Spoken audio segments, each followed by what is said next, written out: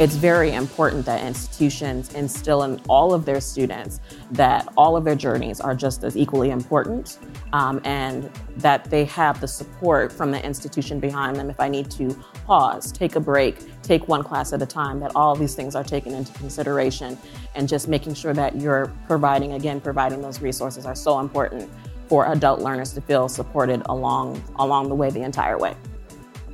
That was Desiree Vanderloop. She's a senior at Morgan State University in Maryland.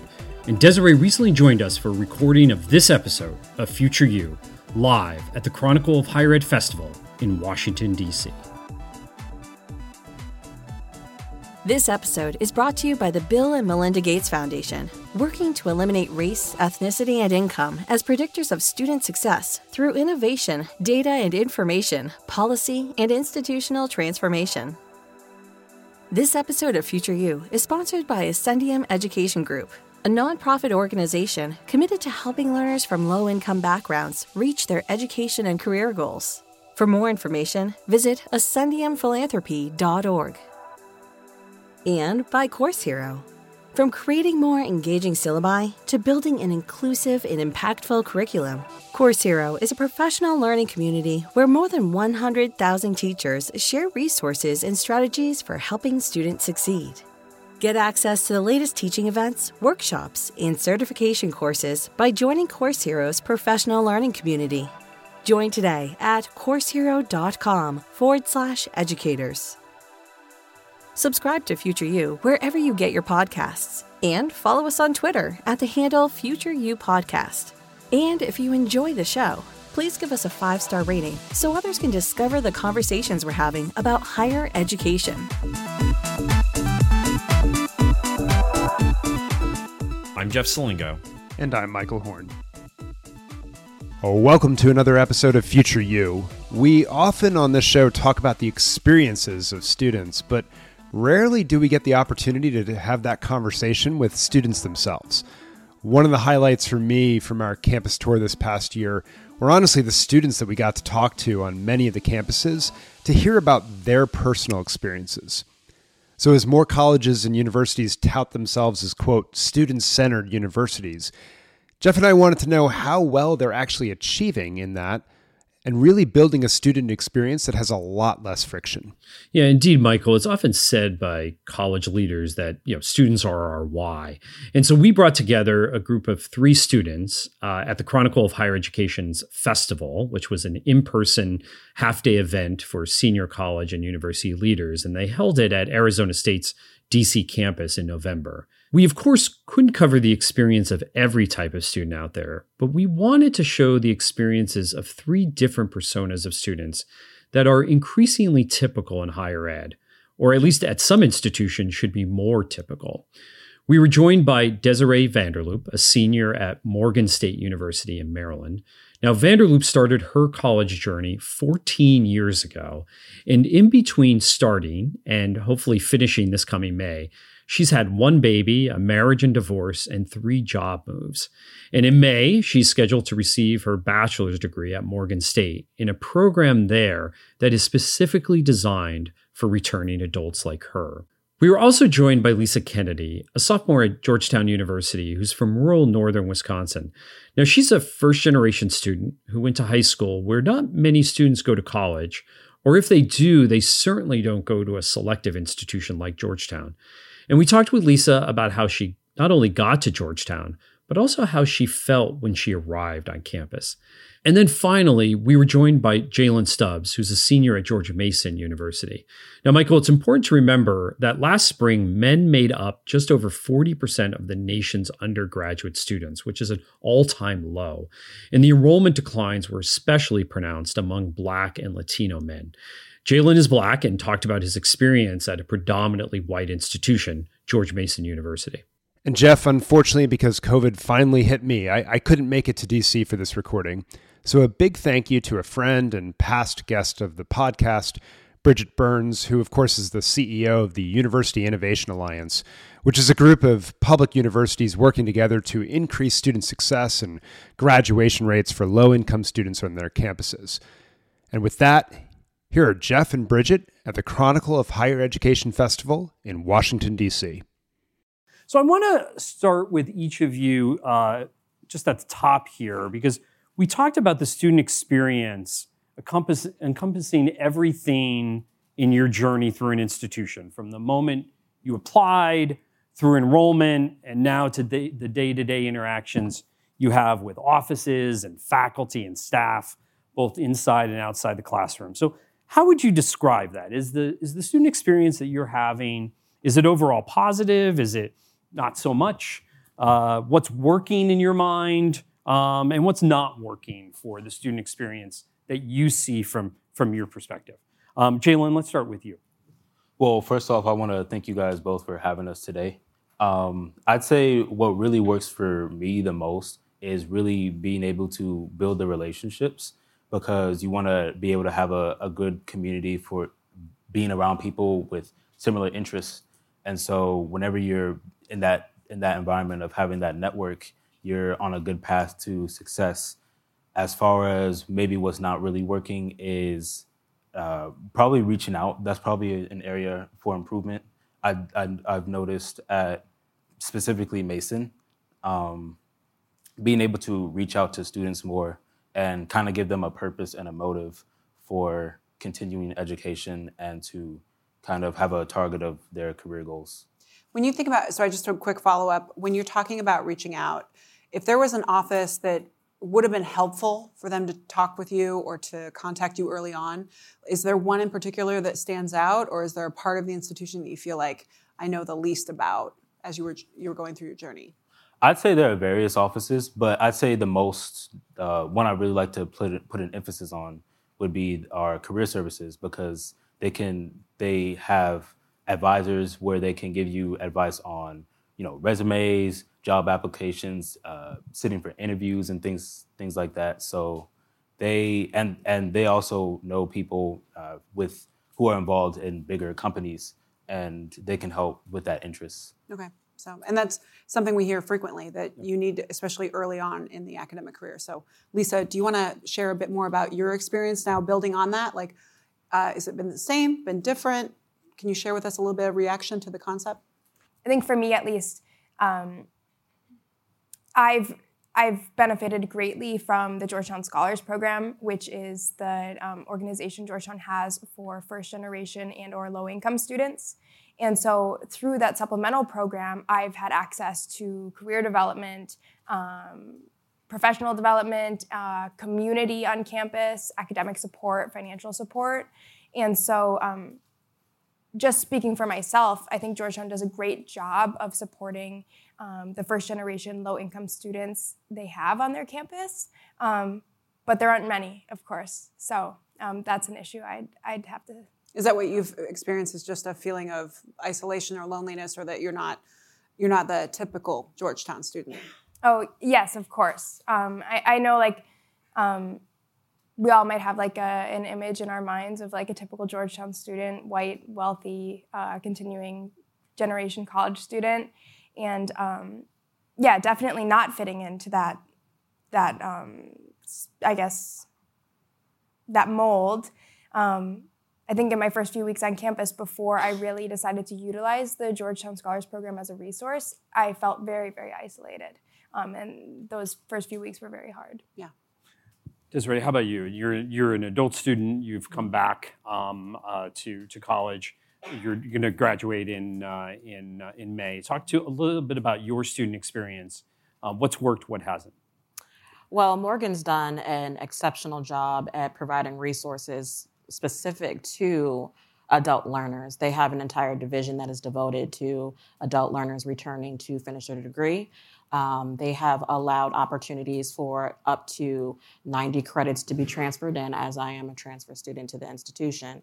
But they have also curated programs and curriculum that I was able to benefit from with having so many credits matriculating into the university, that I didn't have to retake a lot of courses that would have required me to have an additional financial burden. But they were also able to have a team of advisors to let me know what classes I needed specific to take to finish my degree. They provided resources for funding. I was able to obtain a scholarship that was able to pay for the remaining of my studies, which was a huge financial burden lifted.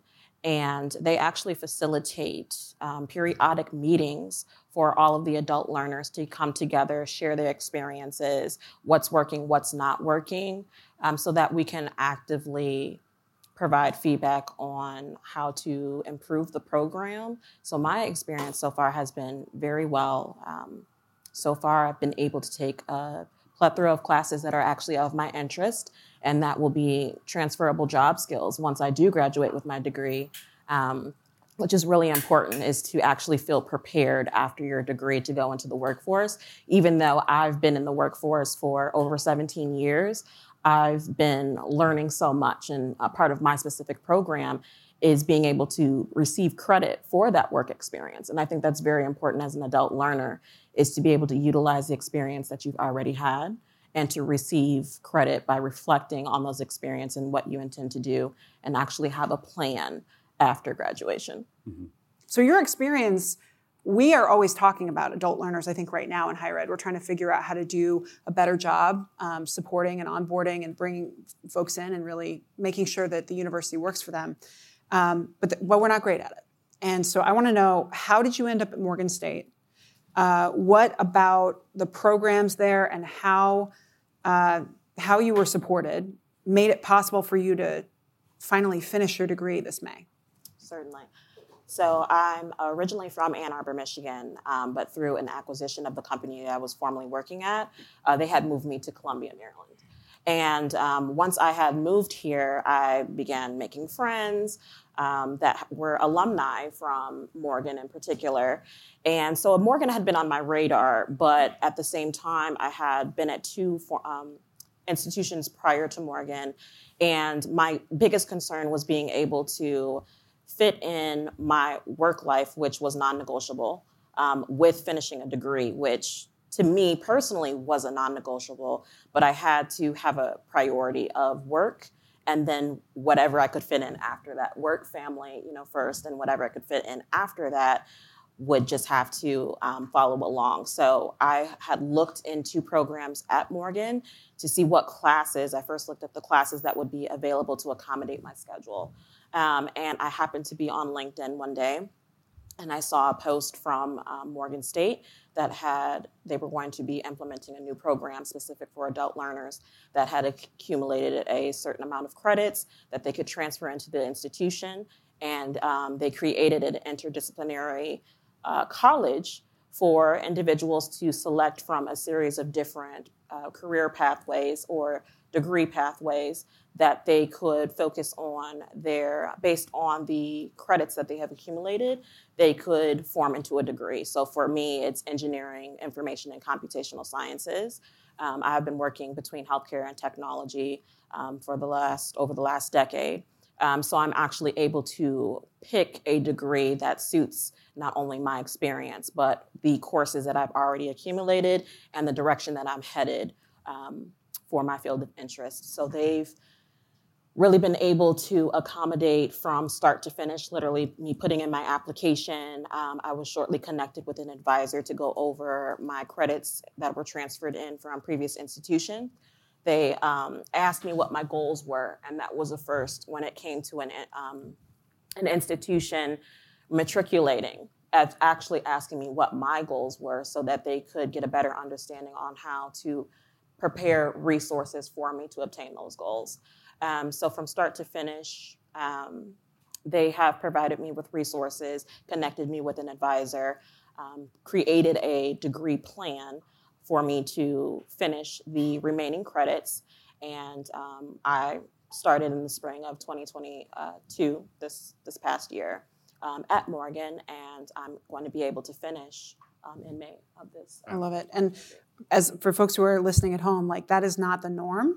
Oftentimes when we think about adult learners, you throw in a night class every once in a while, or maybe we'll let you go Zoom or here's an old MBA. Yes. So Lisa, I want to talk to you about your experience. So you grew up in rural Wisconsin, Rhinelander, right? Wisconsin. So think, by the way, really northern Wisconsin, and you graduated with about 200 students. Now, There are more than 25,000 high schools in the US, and most never send anyone, ever, to a selective university like Georgetown. And you were telling us that Georgetown wasn't even on your radar until the pandemic. So tell us what happened. How did you end up at Georgetown?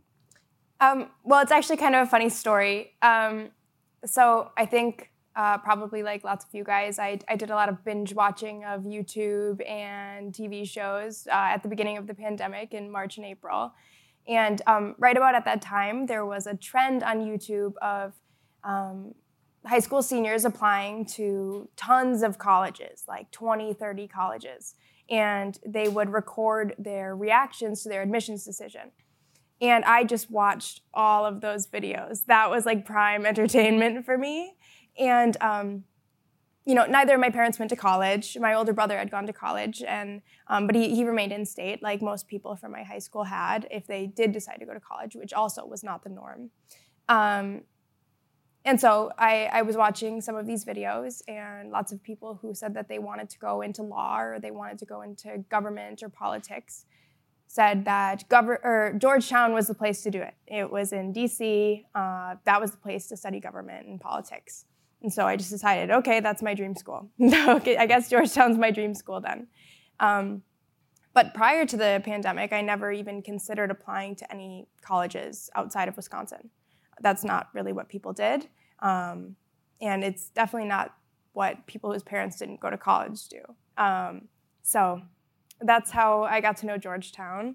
But also, because of the pandemic, lots of the recruitment materials were moved online. So I was able to tour Georgetown from northern Wisconsin because they moved those. They created virtual tours, and they did virtual open houses and stuff like that. So that was brought right to my bedroom. Jalen, I want to talk to you about something that is really top of mind for especially predominantly white institutions trying to figure out how they do a better job serving and supporting and recruiting and really creating belonging for Black males. So higher ed lost about 1.3 million students during COVID, during the pandemic in terms of enrollment. And much of what we lost were from communities of color and low-income communities. But we saw especially men and Black men. And I know you're involved in the Black Male Success Initiative at Mason. I'm hoping that having been part of that you have a perspective about the things that were really helpful for you in terms of feeling like you truly belonged at the institution and created that sense of community. So I just want to know, like, what do colleges, from your perspective, what do they need to do, especially predominantly white ones, to attract, enroll, and retain more Black males in particular? Well, I think having student entities such as the Black Male Success Initiative is going to plays a huge role in recruitment and getting and keeping Black males at predominantly white institutions. Can you share a little bit about what that has been like for you? What being part of it? What is the initiative? Yes. So our goal really is to increase the retention rate for Black male students and their the graduation rate, essentially. So a lot of what we do is we host a lot of on-campus and off-campus events. We have study halls, and we also provide tutoring for students who are, struggling in classes and things. And so my position in the business is I'm the director of communications. So I have to do a lot of the promoting on our social media platforms, reaching out and things like that. But for me, in my experience, I think what really drove me to kind of put myself out there more and get more involved was after the pandemic year, which was my sophomore year, it kind of forced me to say, like, okay, I have 2 more years here. And so I really need to make the best out of this, make the best out of my experience here and help others, and to leave something for incoming Black male students to implement from and to use and to utilize for the future of Mason. And so I want to be able to create that community and leave something for them to use in order to, again, keep to our goal and to just increase the retention rate for Black male students. Okay, that's great. I mean, I hear this a lot, that it's making big places feel small. That's really important. And it sounds like this allowed you to have a big university. You found a smaller sense of community and place where you had other folks who you have a lot more in common with. But I want to understand, you could have gone to an HBCU. the choice to go to Mason. I want to understand kind of what advice would you give for folks who are leading institutions that are predominantly white? Like, how'd you make that decision? And are there things that would early on like signal to you that you were wanted here and that you would belong here? Right. So what really brought me to George Mason is I grew up in Montgomery County, Maryland. So it's a very diverse community. And so I sort of felt that presence when I first went to Mason. I felt that this is somewhere that I could really thrive based on, where I grew up and how I'm really used to learning. I did apply for other HBCUs as well.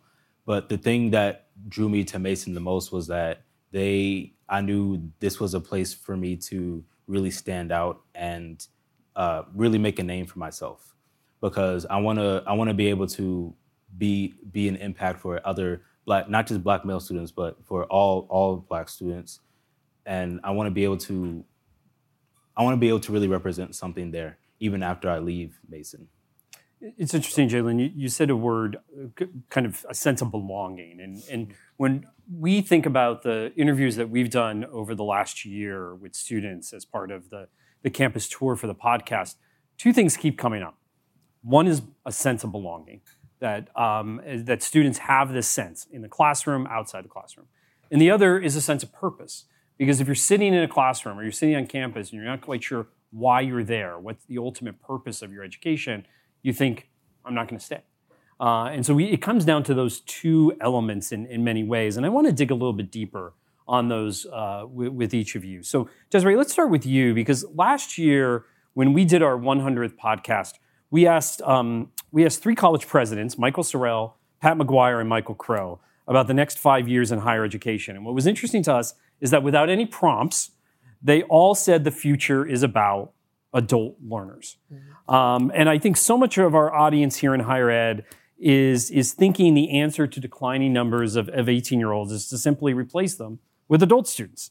But it's really not that easy. So any advice for colleges about what they need to do to give adult students a sense of belonging on campus and purpose in pursuing an education at that point in their life?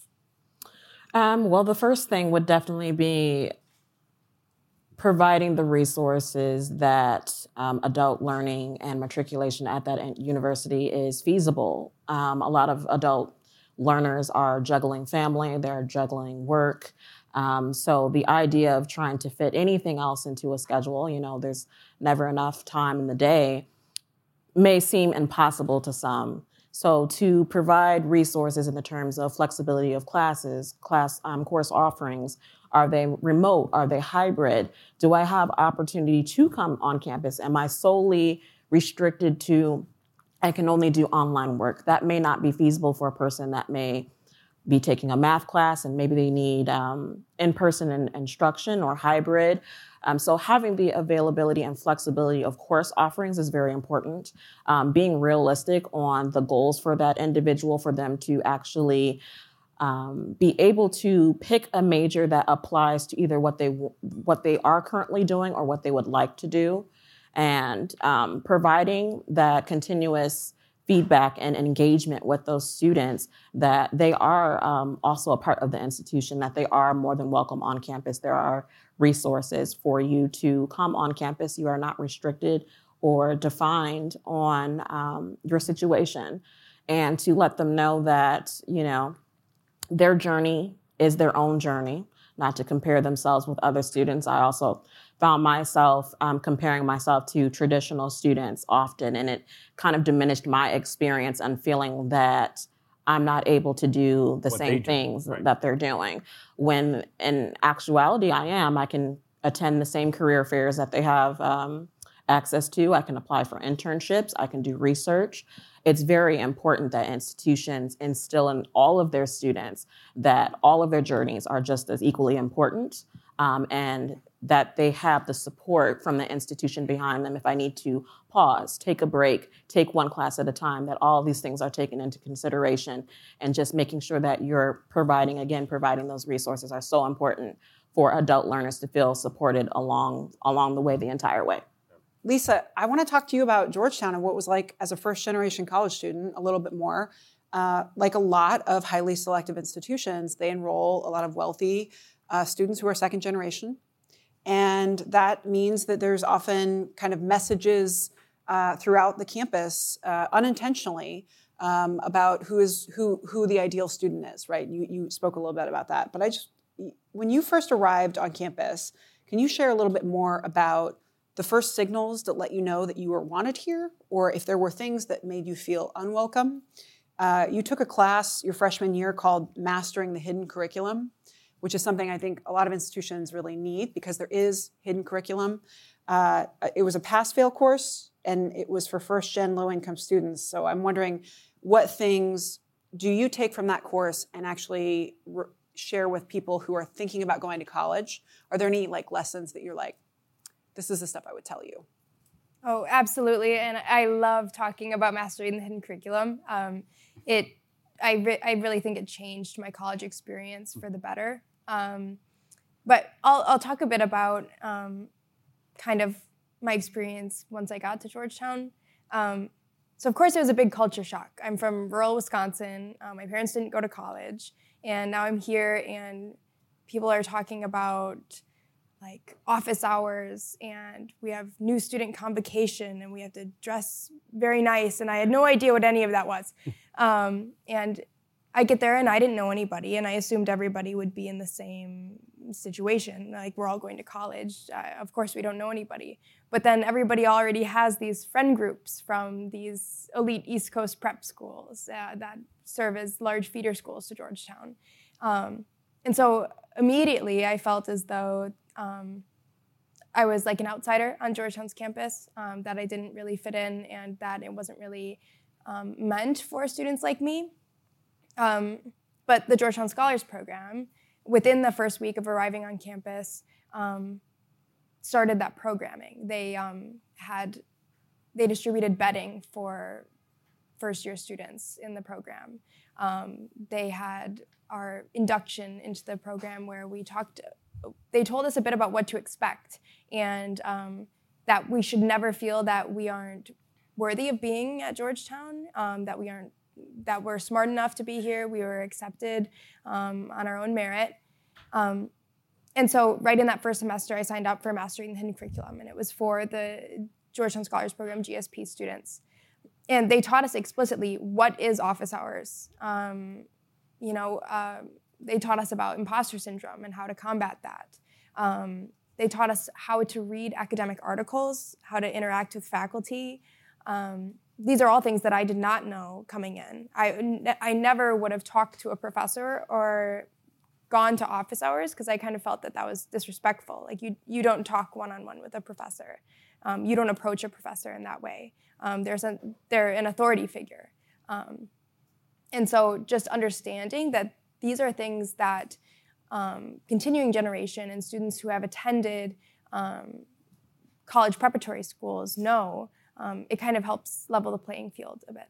So I want to ask each of you just this one last question around kind of the essence of the student experience, because there's a lot of moving parts on campuses, right? You were talking about faculty, you were talking about programs, you were talking about staff and offices and things like that. But when you think about your success on campus so far, what is the one thing? Is it a person? And what role do they play? Are they a faculty member? Are they a coach? Are they an advisor? Is it a piece of technology that really helps you kind of understand how you're getting through college? Is it an office? Is it a club? Is it a class? If you had to break down the essence of what is helping drive your success, because obviously it's not the only thing. What is that one thing? What is the essence of that one thing? Jalen, let's start with you. Yes, well, I'll have to say my former professor, Troy Laurie, I was in his UNIV 101 class. And basically what that class was, it was a freshman class for students to really learn more about the campus, how to get around, how to find resources and everything. And so I implemented everything that I've learned in that class to allow me to be successful at Mason. The skills that I've learned, the networking skills I've learned, what classes to take and things like that. Troy and I actually made a huge connection. We actually met him the summer before my freshman year. And we're both military brats, we were able to really form that relationship. And so I'm grateful to have met him coming into Mason, because he's allowed me to, network with other people and other big names and continue my success moving forward. So a person, a faculty member. How about you, Lisa? I'd have to say the Georgetown Scholars Program, GSP. I think they just have done an amazing job of institutionalizing the sorts of initiatives that we talk about can help in helping first-generation low-income students. Like you can have one-off events. You can have a one-off event where you talk about office hours or you talk about etiquette. But I think GSP has really institutionalized that process where they have a class for it, and they have yearly programs, and they have a necessity fund that is fully endowed. So I think it's like a one-stop shop for really everything I need, and I felt fully supported by the GSP community and everything it does. And important there that it's an integrated program rather than just, as you said, a one-off, a program here or a program there. How about you, Desiree? Well, the Center for Continuing and Professional Studies at Morgan, overall, they facilitate dialogue for all of their students to provide continuous feedback. So pretty much every other week, they will follow up with each of their students and ask, how are we doing? Are there any concerns, questions, barriers that we are experiencing with any of our coursework? And if there's any additional support that they may need. And so that's very important, because I also feel as an adult learner, sometimes because whether that means you're older or non-traditional, you might be afraid to ask for help. You might be afraid to ask for resources. So to have someone continuously check up on you and provide information, is there anything that we can do to support you and help you, is always having that reassurance that they're very much supportive of me being a student here at this institution, and that they are doing their due diligence to make sure that I'm successful. An engaging conversation there with Bridget and Jeff, and three very different students who illustrate the range of personas that colleges and universities today are serving or could serve. I especially like how Lisa reminded us to check our bias of, quote, the typical Georgetown student, white, wealthy, continuing generation college student, and how isolated she felt in the first few weeks because she was not that.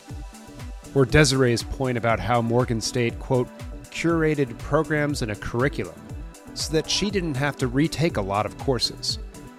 Now, there was also a live in-person audience for the recording that day with Jeff and Bridget, those who were attending the Chronicle Festival at ASU's DC campus, and they had questions for these students as well. And when we come back after this short break, we'll hear their responses to some of the questions from the audience. This episode of Future You is sponsored by Ascendium Education Group, a nonprofit organization committed to helping learners from low-income backgrounds reach their education and career goals. Ascendium believes that system-level change and a student-centric approach are important for our nation's efforts to boost post-secondary education and workforce training opportunities. That's why their philanthropy aims to remove systemic barriers faced by these learners, specifically first-generation students, incarcerated adults, veterans, students of color, adult learners, and rural community members. For more information, visit ascendiumphilanthropy.org. This episode is being brought to you by the Bill and Melinda Gates Foundation. Today's college students are more than just students. They are workers, parents, and caregivers, and neighbors. And colleges and universities need to change to meet their changing needs. Learn more about the Foundation's efforts to transform institutions to be more student-centered at usprogram.gatesfoundation.org. Welcome back to Future You, where Jeff and co-host Bridget Burns got to talk with three current students about their experience navigating higher education at the Chronicle Festival, which was held in DC in November. There was a live audience there for this recording, and near the end, Jeff and Bridget took questions from several audience members, including this one from Terry Givens, the author of Radical Empathy, Finding a Path to Bridging Racial Divides. Here it is. I'm first generation too, as I'll be discussing in a little bit. But I think it's interesting that we have these courses. We did this when I was a provost at Menlo College. But what if we taught the faculty so that the faculty in every class would start off with not assuming that students know all this stuff, right? So I'm curious what you think about that idea and how that might impact your careers. I think it's also really important for faculty to acknowledge that their student body is made up of completely different types of learners, different types of students with varying backgrounds and all of those different things. So it's important for them to take into consideration that I want to get to know who my students are. That could be a survey, that could be a conversation, that could be icebreakers, breakout rooms, however you see fit, to see who you are teaching, what they're learning, other than what's your major, what's your name, where you're from, but really getting to know who your students are so that you can articulate and communicate with those students on a better level, not assuming that everyone's coming here at 18 or 18 to 22. You might have someone, I have someone in my cohort that's pushing 70. He's just decided he wanted to finish what he started over 30 years ago when he started at Morgan. So it's important to understand your student body and open up that communication with them. There was also this question from Arthur Jones, who is a producer and reporter at ABC News and was in the audience for the podcast. I did have an important question for, I think everyone in the room would like to know, as everyone's a higher education leader.